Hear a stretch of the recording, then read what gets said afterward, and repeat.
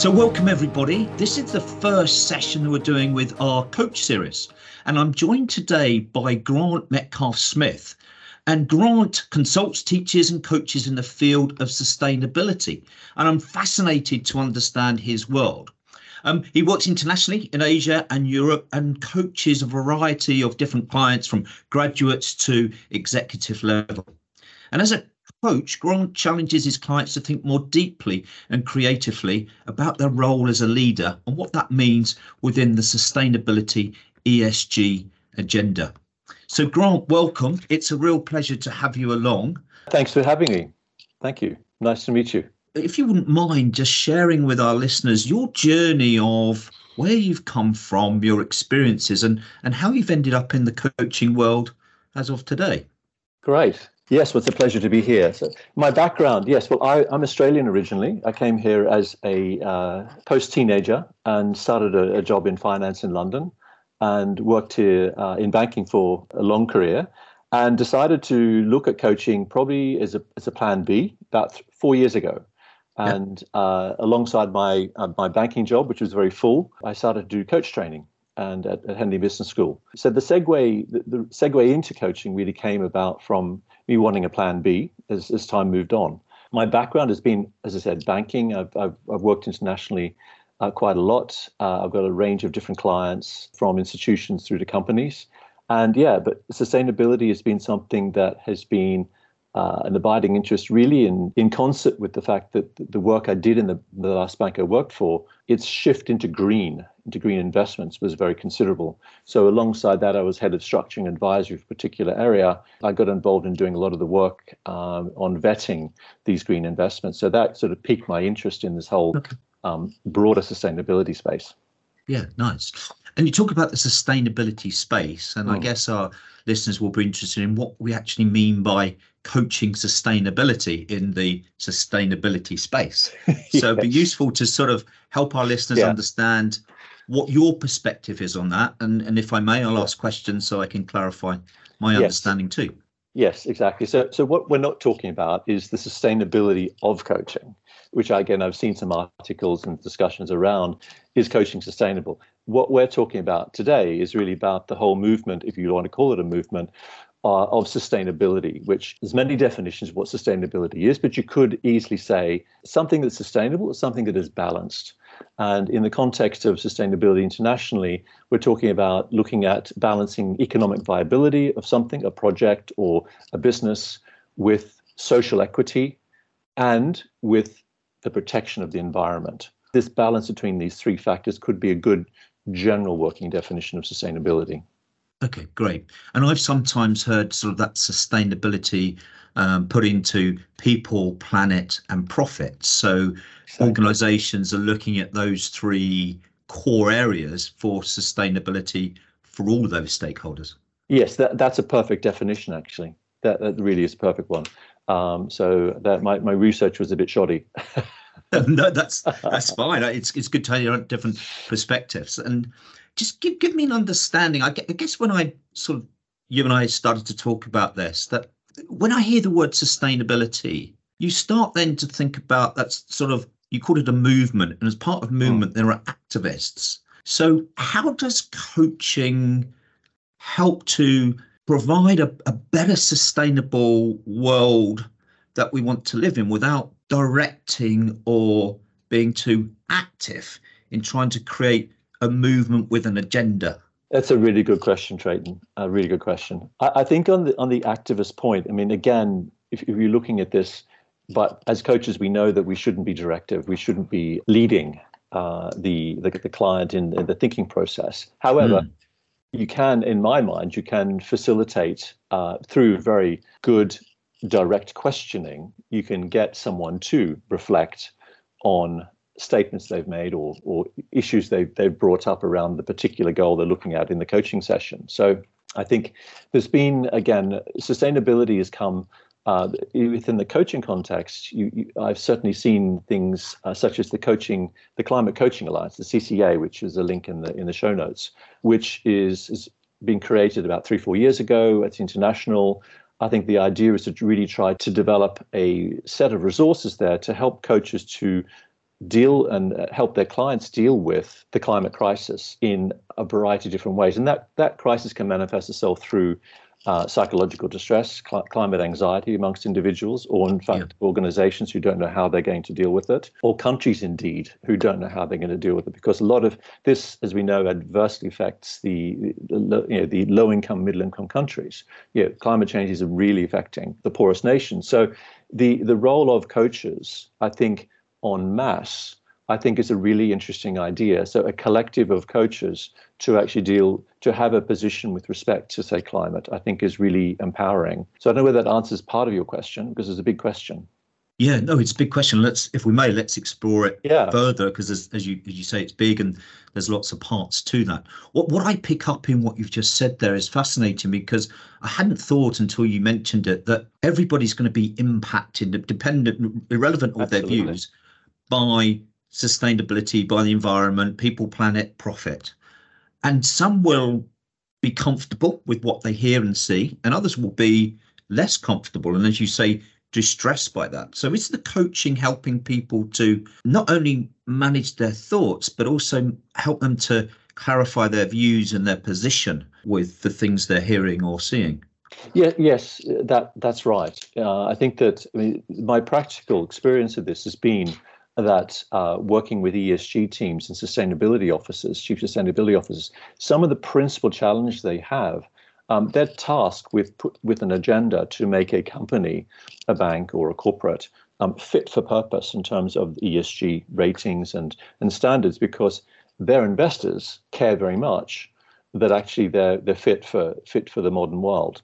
Yeah. So, but however, what I have seen, at least bilaterally with some of my clients, that actually they're suffering from the team, the ESG team, the chief sustainability officer, is they feel empowered, they have all of the knowledge, but they go to their stakeholders, whether that's executive management or the board, who are of different mindset, perhaps a different generation, and that could be stereotypical as well, I'm saying that. But essentially, what they're facing at the board level can be a great deal of scrutiny and skepticism about the whole ESG, the whole sustainability process. Do we need this? What impact is it going to have on our bottom line? How's this going to play out? What happens? So lots and lots of questions. So I have seen a real role for coaching in actually helping to support these people, again, depending on your view, and I'm a convert, if you want to call it a sort of that. I'm a convert of sustainability, and so I believe we all need to do something, and collectively we can do more. So I'm working with people to help to galvanize them to build and convince and to persuade their stakeholders to actually say, this isn't going away, it's getting worse. We know it's getting worse. We need to deal with this.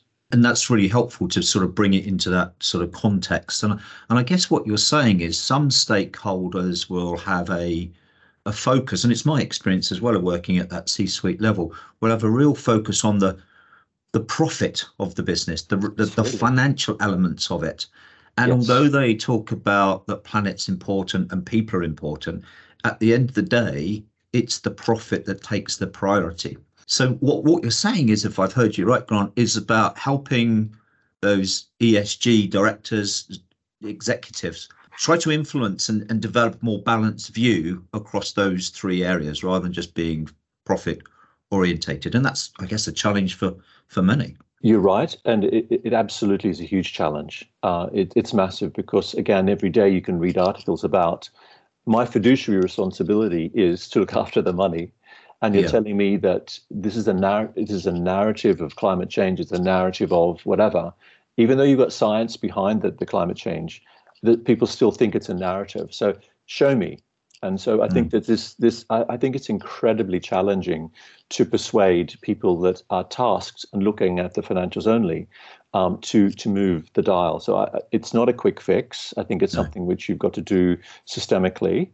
And I think that systemic coaching work, actually, we haven't touched on, but I think that type of work would lend itself very well because you're talking about looking at the constellation of different stakeholders in this whole, if you want, ecosystem of the organization to say, okay, am I against the world? The CSO, the chief sustainability, am I against the world? Or actually, who else have I got here that could be helpful for me with this agenda? Again, the irony being that CSO functions are still fairly new. I mean, they're not that many people have been doing it for a long period of time. So in some senses, I get also that they're finding their way. So yeah, it is a huge challenge, and I think it's going to get even more challenging because a lot of, particularly from say the US, you've got a lot of anti-ESG sustainability rhetoric, and particularly around this whole concept of my responsibility as a fund manager or a company is to make money for my investors. And you're telling me that the ESG, prove to me that it's worth my while financially to do it, then I will do it. Otherwise, it looks to me like it's pretty costly. So it's constantly put through a lens of the profit or the financial element rather than the planet or people, is what you're saying. I think so. I mean, again, it's difficult to generalize, but I think that again, these same people. So who was tasking the board and the executive management to make money? It's the shareholders, right? So it's the shareholders that, on one hand, have got to accept a lower return to say, okay, we understand this. We really buy and believe in this. We need to change things. So it always ultimately is the investors in your business that, whatever hat they wear, they've got to wear maybe more than just one hat, which is the financial hat. Yeah. And I think that the big challenge straight now is, of course, with economic growth as it is globally, there's a lot of economic headwinds. So people are desperate to make returns. I think it's considerable challenges on the sustainability agenda.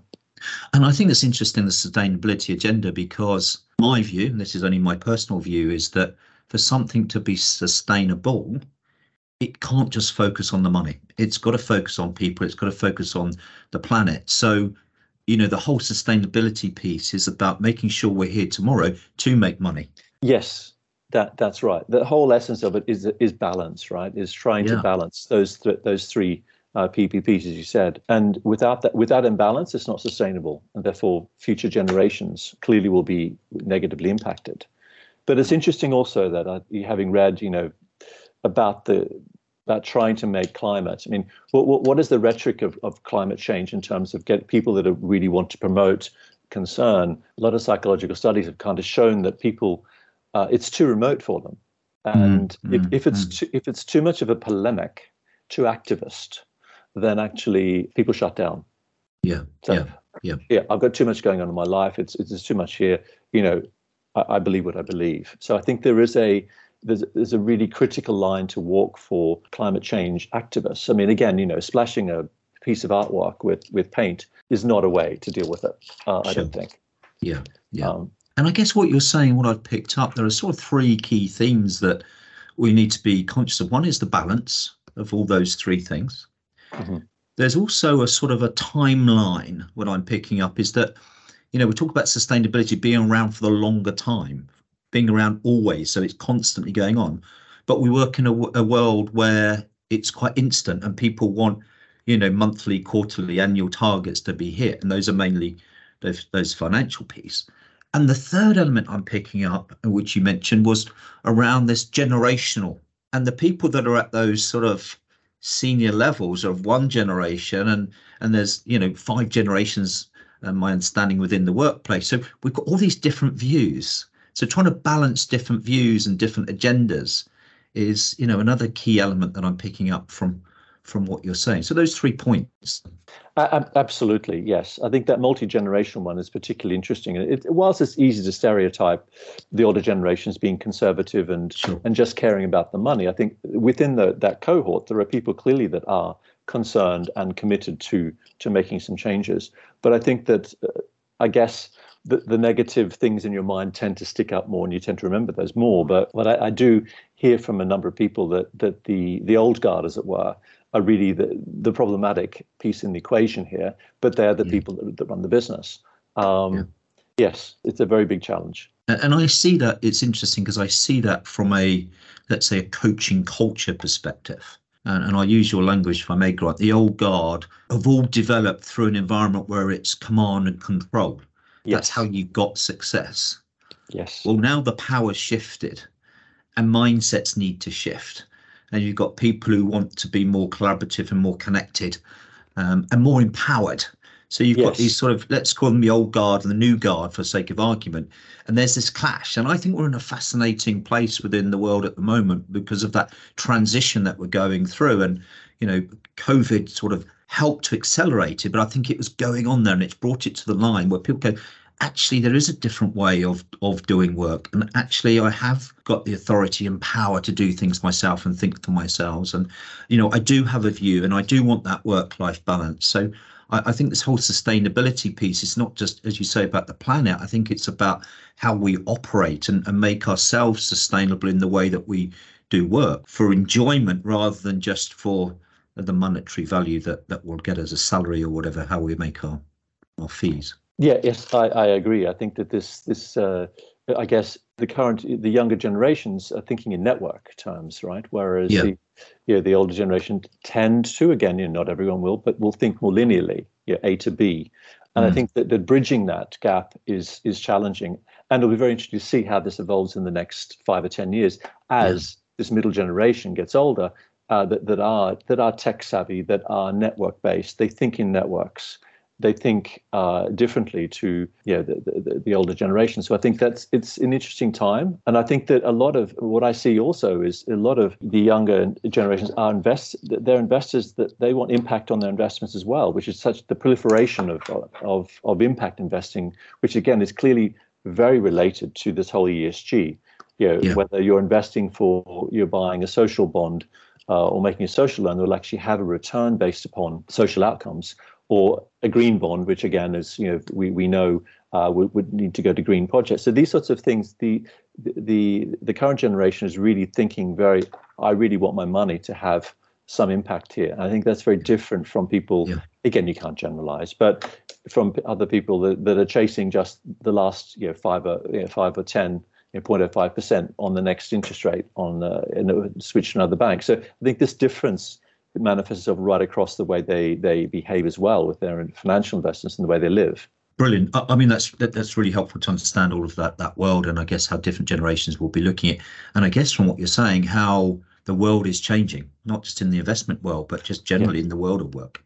That's right. Absolutely. I mean, so much has changed, and COVID brought us many terrible things, but it also brought us a lot of benefits. It's fast tracked the technology, the fact we're doing this comfortably, the fact that we work so hybridly. All these things I think are definitely good things, and they're not going away. So, but that control and command culture is set to be dealt some pretty deathly blows in the next 5 or 10 years. From everything, the whole culture landscape seems to be just changing. Going back on a previous point you made about activist coaches, whether there's a role for us to be activists, just thinking that I think there is a role for us to ask, as coaches, to ask very direct, insightful questions. I mean, that's the job of a coach, is to ask direct, insightful questions. But with respect to this whole sustainability space, if you see or sense that clients who may not be necessarily involved in that business, but are being affected by it, you can ask very direct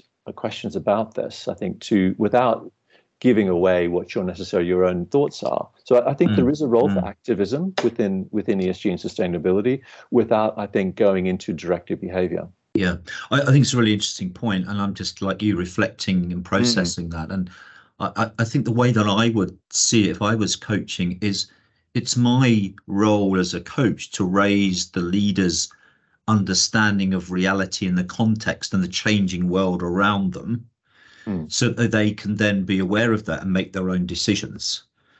So, in simple term, my role is to raise their awareness and to give them that understanding about choices that they might need to take or not, as the case may be. But the choice to do that is up to them. I guess when I hear the word activist, and this is the bit that for me, isn't a coach's role, is to start pushing my agenda or my values or my beliefs around sustainability and ESG onto the coachee.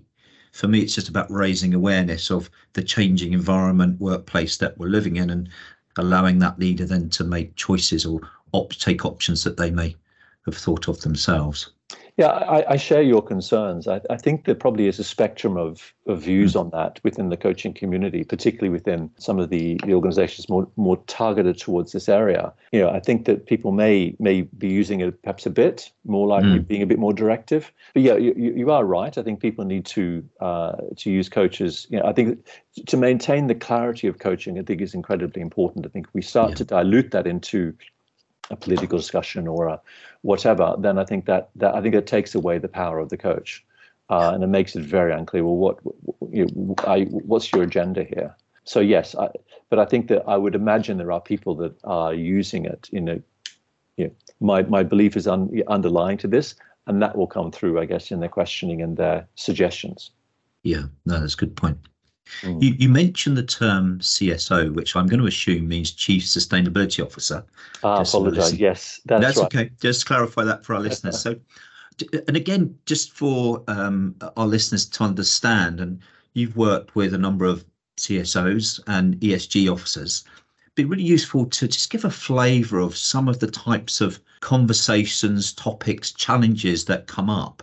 So if they do come up for our listeners when they're coaching, they've got a sort of flavour of what to expect, and maybe some approaches or thoughts of how you've then approached that. Yeah, good question, Trayton. I think that the CSO ESG teams that I've worked with so far has been essentially, if you look at this as a sustainability as a project, is it fundamentally any different from any other project? I think that it is. I think it's more complex because of the ramifications of it to all of ourselves, potentially as people and future, our kids.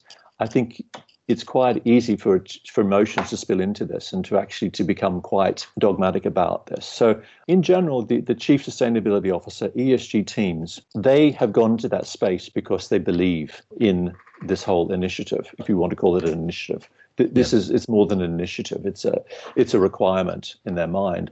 And so I guess that trying to deal with that and trying to recommend that actually, whilst you're passionate going into a board or an executive management team that are skeptical, don't quite understand what it's all about, I think it needs a really clear process of you to convince and to build over time, rather than just say, this is what we're going to be doing. So some of the themes that have come up have been literally talking about how can I be more impactful with my stakeholders. Yeah. And so you could apply the same coaching thought process as you could. I think that the complication is, I think, the emotion.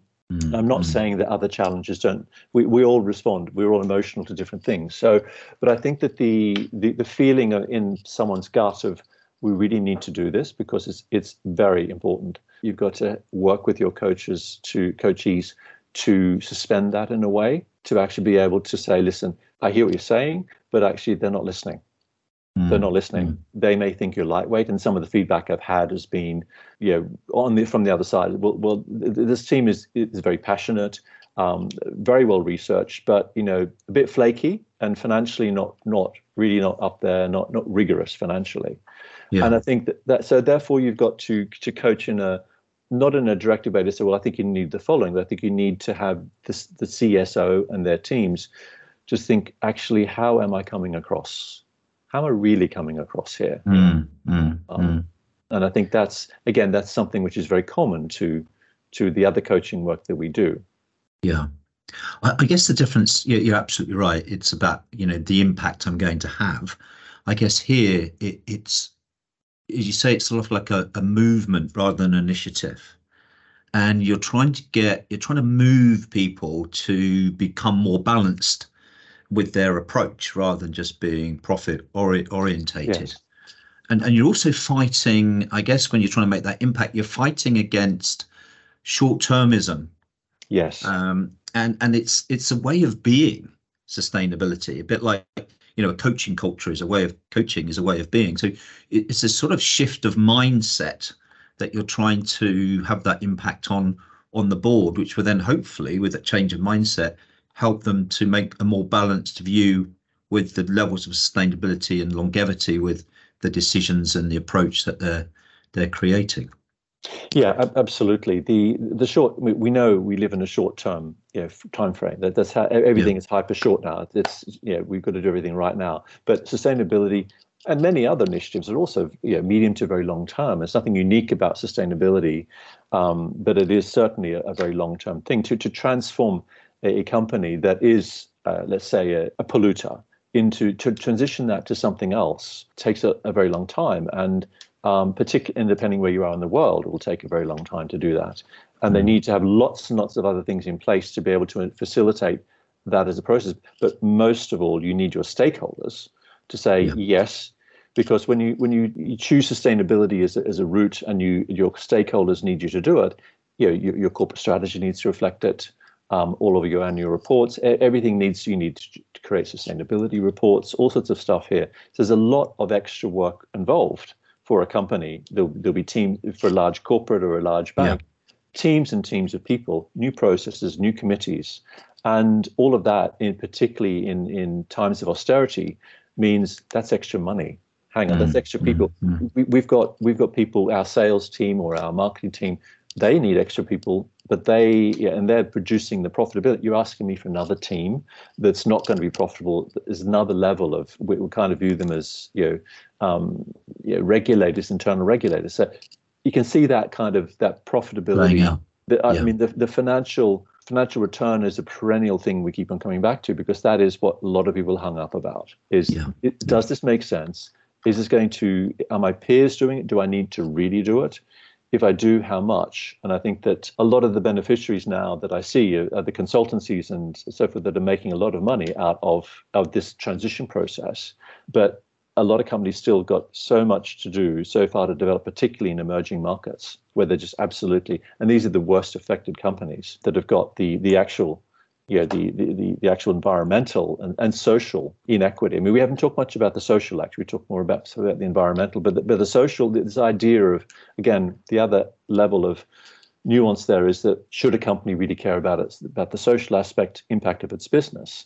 The answer seems to be, well, it should, but that's a big mindset change. I produce a widget, and now you're meant to say, I look at the upstream and the downstream from the widget production and care about the communities affected, the workers, the impact of technology on unemployment. So how am I meant to care for the world? And that's kind of what a lot of people are thinking. Yeah, I guess where does it stop? Yes. Yeah, that's a great point. That's a great point. So I guess what you're also saying, and I'm picking up, and you said this, you mentioned this word before again, but I want to clarify it for our listeners.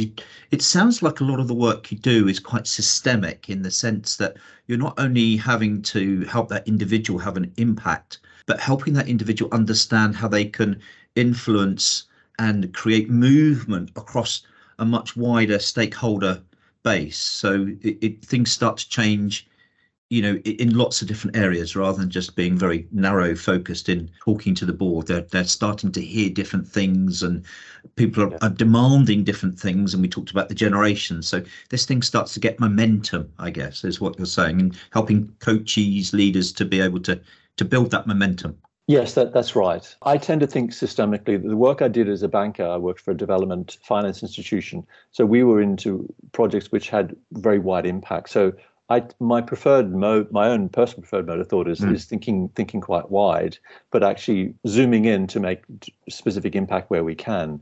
And I think that mindset, I guess, comes through in my coaching as well, that I encourage people to think, listen here, this is the problem, but let's zoom out to what we're saying. Who are the players here? Because it is really that, and also the way that I worked as a banker was not in an investment bank context where it's cut and thrust and you're just on the profitability. It was actually the culture I came from was about influencing, about building consensus.